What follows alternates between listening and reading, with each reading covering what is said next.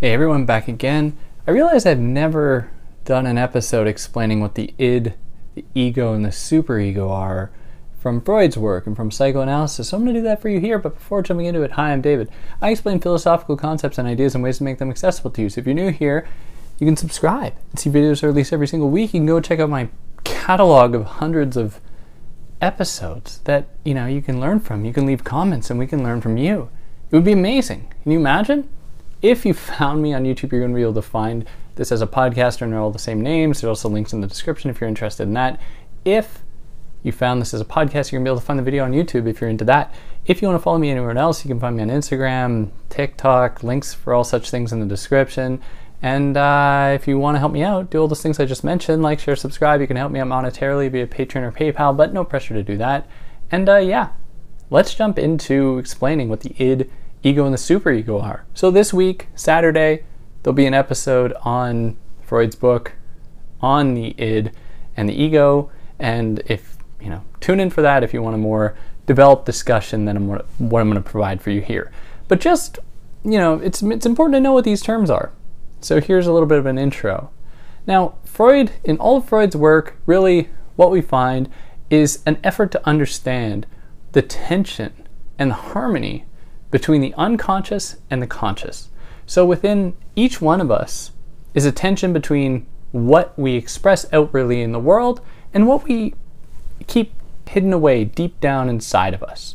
Now, not all of those things that are deep down inside of us are necessarily available to us. We have many drives and desires that we aren't even aware of.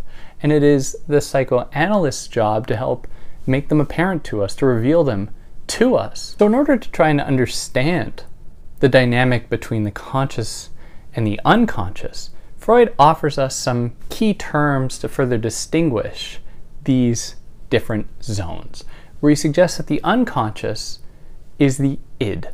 And the id refers to all of those drives that are buried away deep within us that we aren't really allowed to bring out, or that we are unable to bring out. And we might not be allowed to bring them out because there are forces in society that disallow us from embracing them, from really expressing them. Now he suggests that in addition to the id, there's what is called the ego. And the ego is the part of us that mediates our relationship, or our id's relationship, our unconsciousness's relationship with the external world, where the ego is privy to all of the rules out there, all the rules in the world, everything that we are allowed to do, what we want to do, that we can be aware of in our mind. And the ego mediates what from the unconscious, what from the id can come out and can really express itself in the world. And it helps to regulate our mental processes, allows us to have a meaningful relationship with our own drives and desires while still allowing us to exist in the world as a human that's not just running rampant, doing whatever they want. Now, additionally, there is the superego. And the superego is the more clear expression of what we are in our identity. Now, this demands a lot of nuance if we actually read Freud's work. And the reason for that is that these three terms are all connected. The superego, that which really resonates with or characterizes our outward expression of our identity, is not just a free demonstration of what we want to be. The superego is actually formed in our childhood by experiencing repression, by experiencing authority. So in childhood, because in Freud this goes down patriarchal lines, the father figure helps a young child develop their superego, because the father figure becomes what Freud calls an ego ideal. They are the person that regulates what we can or cannot do. And the reason they are the ego ideal, they are the ideal form of that regulating function that our ego is because they have attained what every young boy secretly wants for Freud, and that is to develop a sexual relationship with their mother. This is the crux of the Oedipus complex. And because the father has managed to attain that love of their mother, they then become this figure that the young boy comes to identify with and wants to become. And so they frame, not like consciously, but they come to frame their identity around this identification with their father. Now, in the case of young girls, it's kind of the other way around. They come to identify with the father, but find they can't actually become that. And this is really the sexist core of Freud's work. Of course, there's a lot to unpack here, but we're being somewhat brief. And they instead come to embrace the identity of the mother at the end of the day, which is super problematic, of course. We'd be very clear about this. Sexism is at the core of this theory. We cannot deny that. We cannot ignore it either. We have to always keep this right at the front of our minds if we talk about this theory. It's not as though we can just forget that it's there. So what he suggests is that the superego is then formed. That is, our sense of ourself and our identity out in the world is not just like free-floating demonstration of all our drives and wants.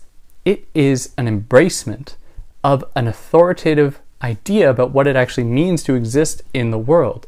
It has a connection to our wants and needs, but those wants and needs that have been permitted by the authoritative figures that occupy our world and that we have a relationship with. So we have to think about the id, the ego, and the superego as a kind of triangle, or maybe like a Mobius strip, or like an Ouroboros of, the snake eating its own tail, where they all come back around, where the id is regulated by the ego, which then can permit some expression into the form of a superego, but that superego is like an ultimate demonstration of the power of authoritative control and repression that we develop in childhood, that is really almost an extension of our ego, but it is the outward form, what has been permitted, and that this connects with the id, because the id the id is where these drives and desires come from, even if they have emerged through repression from being a child in proximity to parental figures that control and shape what we are allowed to do in the world. So the id resonates with or characterizes all of those unconscious drives and desires that society either permits or doesn't permit, or that the authoritative figures in our lives permit or dispermit. The ego regulates our relationship with, or our unconsciousness's relationship with the external world, what it is actually allowed to express. And the superego is that expression of the id, what can finally come out as it has been regulated and controlled, determined by these authoritative figures. And it is the psychoanalyst's responsibility to develop the harmony between these three parts of who we are, and to try and make sure that you can optimize what drives you can express out in the world and do so in a way that makes sense to you, while also identifying those forces out in the world that unjustly repress or control what you are allowed to express and do. So this is like the psychoanalyst's role in all of this. But yeah, this is kind of a short introduction to these terms. I'd love to know what you think. There's a lot more to it than that. If there's anything that you're like, David, you idiot, you had to mention this, leave a comment. I can pin it. Everyone will see. Maybe I got something wrong. You could say it. I can pin it. We can all laugh at me. Wouldn't that be fun? That would be so fun. If you like what I did, like, share, subscribe, tell your friends. Who knows, they might get a kick out of it. And yeah, stay tuned for Saturday for more on this topic, and every other Saturday for more philosophy stuff. On that note, take care.